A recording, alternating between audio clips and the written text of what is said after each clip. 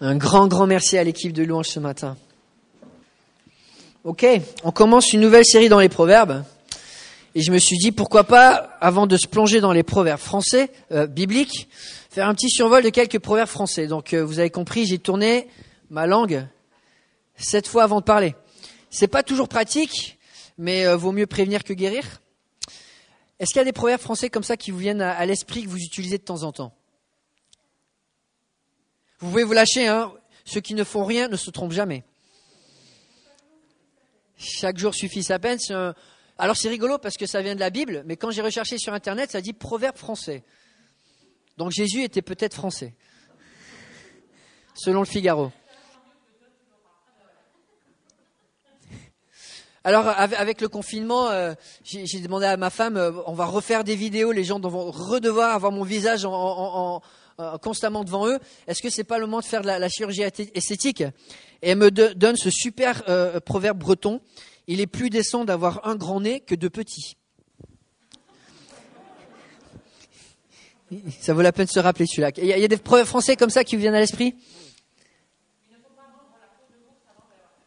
Oui. Pardon?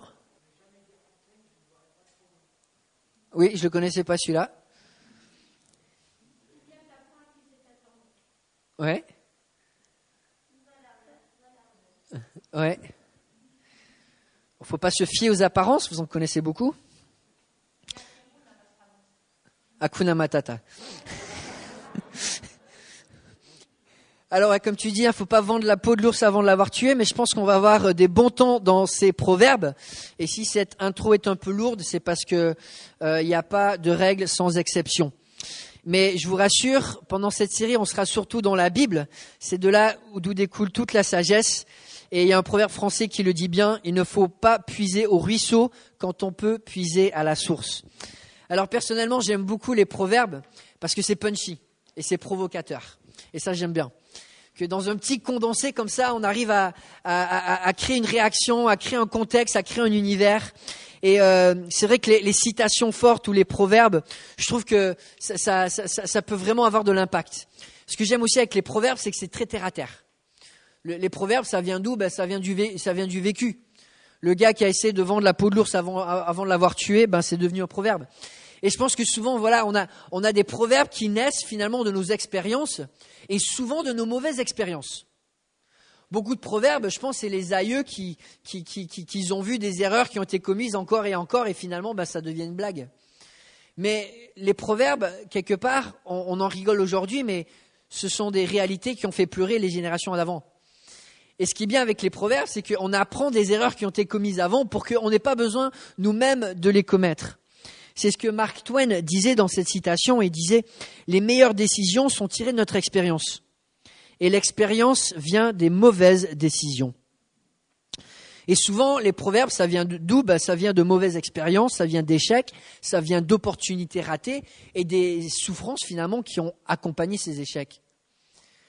Mais quand on apprend... Alors c'est sûr, quand on commet des erreurs, on a peut-être une conviction forte sur ce qu'on n'a pas envie de répéter. Quand on a commis des erreurs qui nous ont fait souffrir, ça nous marque. Et ça marque nos convictions de manière assez profonde. Mais dans les proverbes, on est des témoins des erreurs des autres. Et quelque part des souffrances des autres, des regrets des autres, des opportunités manquées des autres.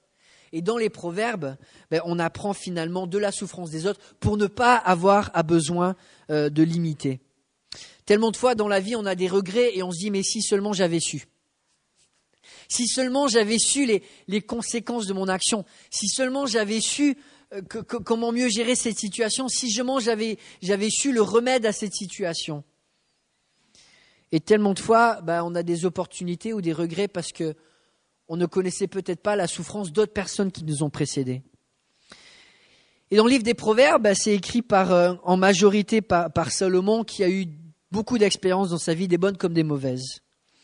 Et ce matin, nous allons commencer donc une série dans les Proverbes. On l'avait commencé il y a 1 an avant le confinement, et on va se relancer dans cette série dans les Proverbes dans les semaines qui vont suivre.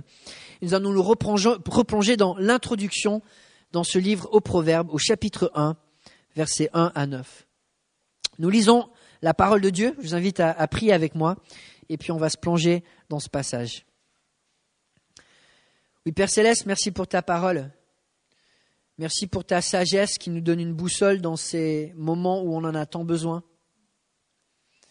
Merci pour ta vérité qui nous donne une ancre dans des eaux tellement agitées.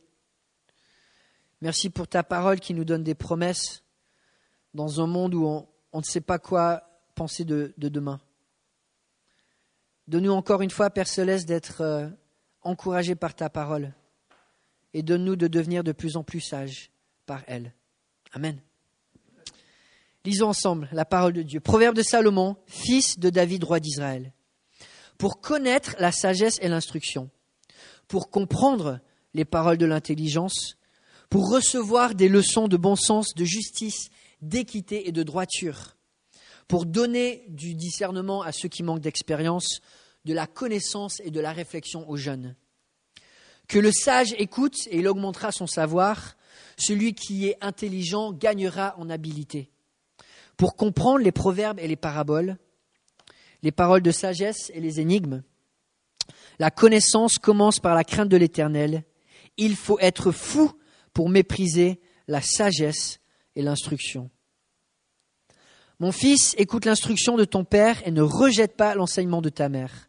En effet, ce sera une couronne de grâce pour ta tête et un collier pour ton cou. Donc les proverbes principalement écrits par Salomon, compilés peut-être par quelqu'un d'autre, je ne sais pas, il y a plusieurs auteurs dans les proverbes. Mais dans cette introduction, nous avons un survol de pourquoi les proverbes nous ont été donnés. On va voir dans cette introduction le but des proverbes, l'appel des proverbes et le fruit d'une vie vécue avec cette sagesse, la couronne de grâce. Et ce livre commence avec le but des proverbes, et on va en avoir 5 d'entrée dans ce livre. Et le premier appel des proverbes, c'est pour donner de la connaissance. Donner de la connaissance, connaître la sagesse et l'instruction. Tellement de fois, quand on a pris une mauvaise décision, on se dit « si seulement j'avais su, si seulement j'avais eu cette connaissance ». Et je le dis souvent, un des plus grands ennemis de l'humanité, c'est l'ignorance. D'où vient notre souffrance ? Elle vient de l'ignorance des conséquences des décisions qu'on prend. Elle vient de l'ignorance des remèdes qu'on ne connaît pas pour alléger nos souffrances. Elle vient de l'ignorance que nous avons face à notre environnement et aux choses qu'on ne contrôle pas. Et une grande partie des mauvais choix que nous faisons, on les fait à cause d'un manque de connaissances. Et les proverbes sont là pour nous donner de la connaissance en sagesse et de la connaissance en instruction. Premièrement, en sagesse, qui nous permet d'avoir du recul pour pouvoir bien réfléchir et bien agir, peu importe les circonstances qui varient. Et puis l'instruction pour connaître des faits et pour connaître des vérités qui sont indispensables pour pouvoir prendre les bons choix. Les proverbes sont là pour nous éclairer, et les proverbes éclairent dans toute une panoplie de domaines dans la vie. Et c'est vrai que nous vivons dans une génération où on vit dans l'âge de l'information, mais pas de la sagesse. On a beaucoup d'informations, on a beaucoup de connaissances sur des faits, mais dans le quotidien, de faire les bons choix, on passe beaucoup à côté. Parce qu'on est beaucoup maître de nos propres vies et finalement on n'est pas à l'écoute. Mais je trouve tellement percutant cette citation, cette vérité de Tim Keller que je partage souvent quand il écrit dans un de ses livres récemment, quand on réfléchit, on s'appelle l'âge de la raison, mais quand on veut parler des sujets profonds, notre société nous dit surtout n'y réfléchissez pas. Et c'est vrai, sur les sujets les plus importants de l'actualité, on essaie de les balayer et de ne pas y réfléchir. Et on en voit les conséquences de nos jours. Et le premier but des proverbes, c'est de nous donner cette connaissance en sagesse et cette connaissance en instruction dont nous avons tellement, tellement besoin. Les proverbes sont aussi là pour faire comprendre les paroles de l'intelligence. Et c'est pas assez d'avoir de l'information. C'est pas assez de dire les choses. Et des fois, on dit, c'est facile de dire à quelqu'un qu'il est bête, mais c'est beaucoup plus difficile de lui faire comprendre. C'est très facile de dire à quelqu'un qu'il est dans l'erreur, mais c'est beaucoup plus difficile de lui faire comprendre. Et pour ceux qui ont des enfants, je pense que vous serez d'accord avec moi que des fois, on peut dire 100 fois la même chose à nos enfants, et puis tout d'un coup, ça vient d'un autre angle d'attaque, une autre personne leur dit la même chose, et là, ils comprennent. Et les proverbes, ils vont nous donner tellement d'angles d'attaque différents pour justement aller au-delà de juste donner un fait, à aller à la compréhension de l'intelligence. Et Salomon, il va nous attaquer de plein d'angles différents. Il va prendre l'angle de la fourmi, il va prendre l'angle du lion, il va prendre l'angle du fou, il va prendre l'angle d'attaque du sage, il va parler de l'injuste comme du juste. Il va nous plonger dans tellement de contextes différents, de celui qui réussit, de celui qui est en échec. Et de tous ces angles d'attaque, avec des perspectives différentes, ça nous permet des fois de mieux nous identifier, de mieux comprendre des vérités bibliques, de se les approprier. Et c'est vrai que dans les proverbes, souvent, il y a des vérités qui m'ont percuté comme nulle part ailleurs dans la Bible, parce que j'ai su me reconnaître dans un de ces angles d'attaque. Les proverbes sont aussi là pour que nous puissions recevoir des leçons de vie, de bon sens, de justice, d'équité et de droiture. Et premièrement, des leçons de bon sens. La puissance de la réfléchitude. C'est un mot très important dans la vie. Et c'est vrai qu'en tant qu'être humain, qu'est-ce qui nous motive le matin quand on se lève ? Souvent, c'est les passions, c'est ce qu'on aime, c'est les désirs. Et franchement, le bon sens, c'est pas forcément le premier qui est au rendez-vous. Il faut aller à la pêche pour le trouver, celui-là. Et dans notre vie de tous les jours, finalement, il y a beaucoup de choses qui ne sont pas inspirées par le bon sens. Et les proverbes sont là pour nous faire un rappel. On a besoin de réfléchir. On a besoin d'avoir une vue globale, une vue équilibrée et de revenir sur le bon sens qui nous permet d'avoir des bonnes décisions basées dans la vie concrète. Les proverbes, c'est aussi là pour nous donner qu'on puisse recevoir la justice. Et le terme justice, l'homme juste, la femme juste, ce sont des termes qui reviennent beaucoup dans les proverbes.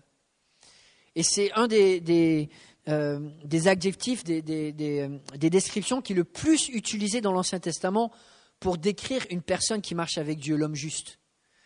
Et dans le contexte francophone, on parle beaucoup de la justice dans le contexte légal, mais dans la Bible, l'homme juste, c'est l'homme qui a une parole ou une action juste, peu importe les circonstances. L'homme juste, c'est l'homme qui va être imbibé de foi. Le juste vit par la foi.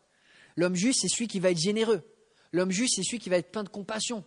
L'homme juste, c'est celui qui va défendre ceux qui doivent être défendus. L'homme juste, c'est celui qui sait quelle sera la parole juste et l'attitude juste, peu importe le contexte. Et la sagesse et la justice travaillent ensemble parce que la sagesse nous fait réfléchir correctement dans son contexte et la justice, c'est d'agir correctement dans le contexte où on est. Les proverbes sont aussi là pour nous apprendre l'équité. Et le terme ici en hébreu, c'est le mot jugement. Et nous sommes dans une société, encore une fois, qu'on n'aime pas être en noir ou en blanc. On veut toujours une nuance de gris. On veut toujours être dans un compromis. Et on n'aime pas quand il y a des jugements qui sont tirés. Et le livre des proverbes, alors c'est sûr, les proverbes, il faut toujours les comprendre dans leur contexte. Les proverbes, ce ne sont pas toujours des vérités d'ordre général. Il y en a qui sont valides dans certains contextes, d'autres qui ne le sont pas. Il y a même des proverbes qui se contredisent. Réponds à un fou selon sa folie ou ne réponds pas à un fou selon sa folie. Parce qu'il y a des fois où il y a quelqu'un qui est fou et si tu te comportes comme un fou, il va réaliser qu'il est fou. Et il y en a qui se comportent mal et si on les imite, on les encourage dans leur attitude. Donc il faut toujours avoir un peu de recul. Mais Salomon nous rappelle dans ses proverbes que des fois, il faut faire la part des choses et il faut tirer un jugement. Il y a des choses qui sont mal et il y a des choses qui sont bien. Il y a des choses qui sont folles et il y a des choses qui sont sages. Il y a des choses qui sont justes, il y a des choses qui sont injustes. On est dans un monde qui n'aime pas l'équité, qui n'aime pas prendre position. Et on vit dans le chaos. Parce qu'il n'y a plus de bien, il n'y a plus de mal, il n'y a plus de juste, il n'y a plus d'injuste, il n'y a plus de blanc, il n'y a plus de noir. Il n'y a plus d'hommes, il n'y a plus de femmes. Pour apprendre la droiture, les proverbes sont là pour que nous puissions recevoir la droiture. Savoir prendre des décisions qui sont spirituellement et moralement mesurées et acceptables devant Dieu. Quatrième but des proverbes, c'est de donner du discernement à ceux qui manquent d'expérience. Et je sais pas vous, mais tellement de fois dans la vie de tous les jours, on se sent dépassé.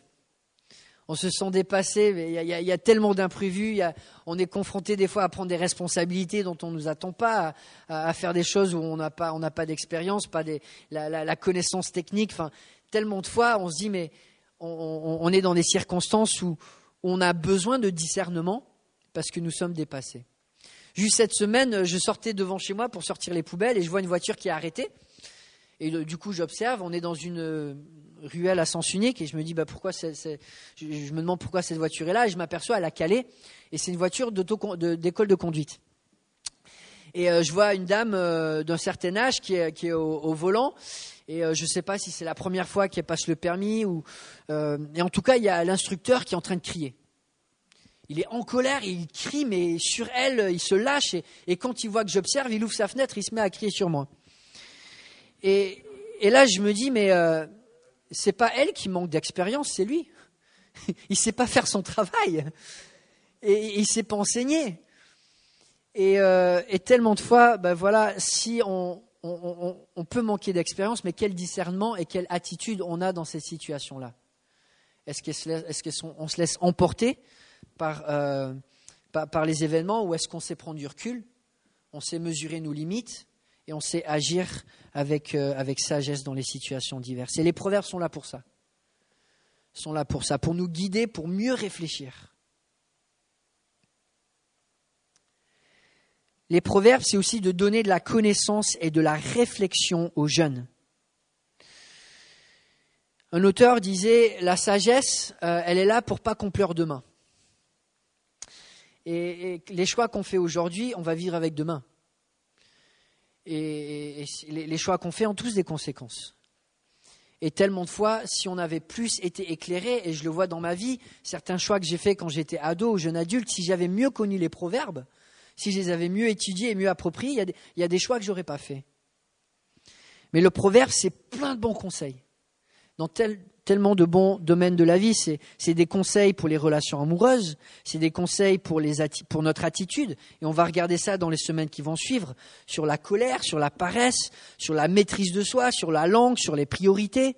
C'est plein de bons conseils pour la vie de couple, pour la famille, pour le travail, pour la vie de tous les jours.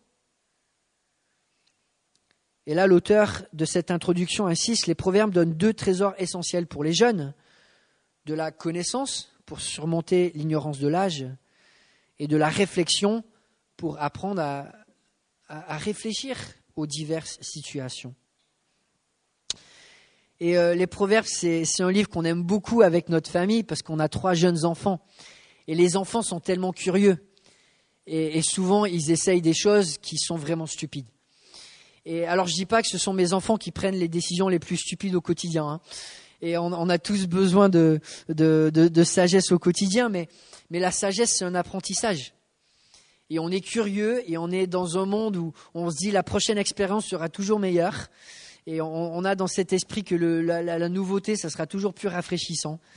Et on a besoin de recul et on a besoin de sagesse. Et les proverbes sont là pour ça. Alors on a cet appel, on a ce but pour les proverbes, ces 5 buts qui nous sont donnés. Et puis l'appel aux proverbes. Et les proverbes sont là pour nous donner tellement de richesses. Mais dans cette introduction, on en souligne 3 commandements. 3 attitudes qui sont incontournables pour bien profiter des proverbes. Et ce qu'on peut apprendre des proverbes. Premièrement, c'est d'écouter. Deuxièmement, de craindre l'Éternel. Et troisièmement, de ne pas mépriser la sagesse. Ce sont les trois commandements qui nous permettent de profiter au maximum des proverbes. Écouter, craindre l'Éternel et ne pas mépriser la sagesse et l'instruction. Versets 5 et 6, que le sage écoute et il augmentera son savoir. Celui qui est intelligent gagnera en habileté. Pour comprendre les proverbes et les paraboles, les paroles des sages et leurs énigmes. Comme le dit le dicton, Dieu nous a donné une bouche et 2 oreilles. Et l'écoute, c'est une des attitudes les plus importantes qu'on puisse avoir en tant que chrétien et aussi en tant qu'être humain. Quand on regarde à l'histoire d'Israël, quel est le verset clé du peuple d'Israël ? En Deutéronome 6,4. Écoute Israël. Et on le voit dans l'histoire d'Israël, les moments où Israël a écouté, Ce sont les moments où ils ont été bénis, mais au-delà de leurs attentes. Et les moments où Israël n'a pas écouté, ça a été les moments de catastrophe. Et l'attitude de l'écoute est une des attitudes les plus importantes qu'on peut avoir si on veut vivre avec le moins de regrets possible et le moins de souffrance qu'on s'inflige nous-mêmes possible. C'est pas que les conseils qu'on reçoit de notre entourage sont toujours bons, mais il y a du bon. Et quand on rejette tout, on en souffre. Le livre des Proverbes nous souligne tous les bienfaits de l'écoute. L'écoute, c'est la source d'une vie sécure avec la paix. L'écoute, c'est la première étape pour s'approprier les trésors de la sagesse. L'écoute permet une vie remplie et comblée. L'écoute permet d'amasser de bons conseils. L'écoute mène à une vie accomplie, pleine de chemins droits. L'écoute, c'est aussi ce qui permet de vivre équilibré, bien dans sa peau, bien dans son corps. L'écoute, c'est une protection constante. Et l'écoute, c'est ce qui nous mène vers l'avant et au succès. Le Proverbe 16, verset 20 résume bien la situation. Celui qui se montre attentif à ce qui est dit trouve le bonheur, et celui qui se confie en l'Éternel est heureux. Et l'écoute, c'est vraiment l'attitude qui nous permet d'aller de l'avant. Parce qu'une personne qui n'écoute pas, c'est une personne qui pense déjà être arrivée. Quand on est autour de personnes qui parlent constamment et qui ne sont pas à l'écoute, ce n'est pas des personnes qui veulent progresser. C'est des personnes qui pensent déjà être au niveau où ils n'ont plus à recevoir et c'est à eux de donner constamment.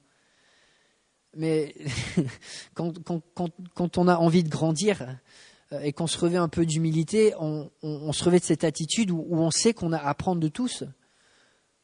Et c'est pas que tout le monde va nous donner des bons conseils, mais on peut apprendre même des enfants dans certains choix et certaines attitudes qu'ils démontrent. Et quand on a cette attitude de l'écoute et de l'humilité, on peut grandir constamment. C'est le premier appel des Proverbes. Si on veut bénéficier de la sagesse de Dieu, ça commence par l'écoute. Et deuxièmement, c'est la crainte de l'Éternel, la crainte de Dieu. La crainte de Dieu, c'est pas une expression qui est autant utilisée dans le Nouveau Testament que dans l'Ancien. Et dans le Nouveau Testament, on utilise beaucoup plus l'expression « avoir la foi en Dieu ». Et cette expression « avoir la foi », on la retrouve presque pas dans l'Ancien Testament. Mais en fait, c'est la même chose. Craindre Dieu, c'était quoi ? C'était de vivre dans la conscience que Dieu est présent. Que la parole de Dieu, elle est efficace. Et que parce que Dieu est présent, on a une attitude qui est conforme à Dieu et à sa parole. Et vivre par la foi, c'est exactement la même chose. Parce que Dieu existe, parce que Dieu est présent, parce que Dieu est à nos côtés, on peut avoir cette relation de confiance avec lui et aussi de respect, d'honneur, où on s'attend à lui et en même temps, on se comporte d'une manière qui est digne du Dieu vivant. Et vivre avec la présence de Dieu avec nous, c'est la manière la plus sage de vivre la vie sur terre parce que ça donne la vraie richesse à notre existence sur terre. Comme le disent très bien ces proverbes, la crainte de l'Éternel est une source de vie pour détourner des pièges de la mort. Ou encore, la crainte de l'Éternel mène à la vie, on passe la nuit rassasié, sans être visité par le malheur. Combien de personnes dans la société peuvent nous dire « je passe la nuit rassasié » parce que j'ai vécu une vie et une journée pleine de sens. Et le fait est que notre génération cherche des expériences encore et encore et encore pour trouver un rassasiement qu'on passe toujours à côté. Mais la crainte de l'Éternel, c'est ce qui nous permet d'être rassasiés parce que même dans les choses les plus simples de la vie, quand Dieu est à nos côtés, ça, c'est plein de sens. Et quand on va au travail, sachant que Dieu est avec nous, on sait c'est pas juste travailler pour travailler, mais ce sont des opportunités. On peut glorifier le Seigneur, on peut témoigner. On est en train de faire quelque chose pour Dieu. La famille, c'est pas juste la routine, mais c'est un enrichissement. Les relations, c'est une bénédiction. Les plaisirs, c'est une reconnaissance. Et on vit avec une perspective différente quand Dieu est à nos côtés. Et ce qui nous permet, quand on arrive à la fin de la journée, d'être rassasiés. Parce que Dieu a été avec nous et ce qu'on a fait a eu un sens. C'est la conclusion du livre de l'Ecclésiaste où c'est écrit par Selon. Il va dire, mais tout est basé sur la crainte de Dieu, mais tout, parce que la vie sur terre sans Dieu, ça n'a aucun sens. Mais même les choses simples de la vie avec Dieu ont un sens. Vivre sur terre sans Dieu, c'est s'organiser un voyage dans les destinations les plus exotiques, les plus riches, les plus belles, et de choisir comme moyen de locomotion un vélo d'appartement. On ne peut pas aller très loin. C'est pour ça que la crainte de Dieu, c'est le commencement de la sagesse. C'est ça qui nous permet de vivre une vie qui va avoir cette richesse au quotidien, qui va avoir une mesure appropriée, qui va pouvoir tirer le maximum de chaque opportunité. La sagesse, l'appel des proverbes, c'est aussi de ne pas mépriser la sagesse et l'instruction. Et on voit ça au verset 7. La connaissance commence par la crainte de l'Éternel. Il faut être fou pour mépriser la sagesse et l'instruction. Il faut être fou pour souffrir les mêmes souffrances que ceux avant nous ont déjà souffert. Et on est dans dans une génération qui est rebelle. Et je pense que on passe tous ou la plupart par des moments de rébellion dans notre vie où on a envie d'affirmer notre propre identité. Des fois c'est l'adolescence, des fois c'est la quarantaine, des fois c'est tout le temps. Mais on passe dans des moments où on se dit j'ai pas envie de faire ce qui a été fait avant, j'ai envie de peut-être réfléchir à ma vie. Mais j'ai l'impression que notre génération, elle est très prompte à rejeter des valeurs passées. Mais il n'y a plus d'équilibre, il y a plus on rejette ce qui est passé, mais on protège quand même ce qui est bon du passé. Il y a plus cette défense de valeurs, il y a plus cette idée que oui, il y a des choses à rejeter, mais il y a des choses à garder, et on doit les garder. Aujourd'hui, on jette le bébé avec l'eau du bain, on a envie de se réinventer complètement, et toutes les valeurs, tout ce qui a été dit, c'est comme s'il y a rien qui s'était passé dans le passé dont on peut tirer des conséquences et des apprentissages. Et de ressouffrir les souffrances des générations passées, c'est juste de la folie. Mais pourquoi ? Depuis la nuit des temps, la désobéissance, c'est jamais une recette qui marche. Et quand on essaye de se dire, pour moi, ça va marcher. Pour moi, si je le fais à ma propre sauce, peut-être j'aurai pas les conséquences du péché. C'est de la folie. Le proverbe 26, 11 le résume bien. Comme un chien retourne à ce qu'il a vomi, l'homme stupide reproduit sa folie. Parce que quand on reproduit sa folie, on reproduit la souffrance qui va avec. Et Einstein le disait bien, la folie, c'est de faire toujours la même chose et de s'attendre à un résultat différent. Quand on fait des expériences en science et qu'on prend les mêmes éléments et qu'on essaye encore et qu'on pense qu'on va avoir un autre résultat, c'est de la folie. Et dans la vie, c'est pareil. Alors pourquoi commettre les erreurs qui ont été passées ? Comme je disais, on est dans une génération qui est rebelle, mais il y a du bon qui a été donné de nos parents, de nos aïeux, de nos anciens. Et de ne pas être à l'écoute, c'est de vivre avec une vie où on va avoir des regrets et on va avoir des souffrances qu'on pourrait éviter. Et puis finalement, on finit avec cette conclusion que je trouve qui est magnifique, c'est que l'homme sage, la femme sage, elle est couronnée de grâce. Et n'est-ce pas précieux d'avoir une personne sage autour de nous ? Et c'est rare. On est dans une génération où on vit vraiment dans l'âge de la spécialisation. Et on a tous envie d'être des spécialistes dans nos bulles et d'être au contrôle de nos bulles. Mais pour les grandes décisions, moi, je préfère avoir une personne sage que 10 spécialistes. Une personne qui arrive à avoir une vue d'ensemble et qui fait les connexions. Et une personne qui est sage, cette image qu'on voit dans ce passage, c'est une personne qui est couronnée de grâce, une personne qui est agréable, une personne qui est bienfaisante, une personne qu'on aime avoir à nos côtés, une personne qu'on peut admirer, qu'on peut respecter, qui nous inspire. Et quel privilège d'avoir des personnes sages autour de nous. Quel privilège.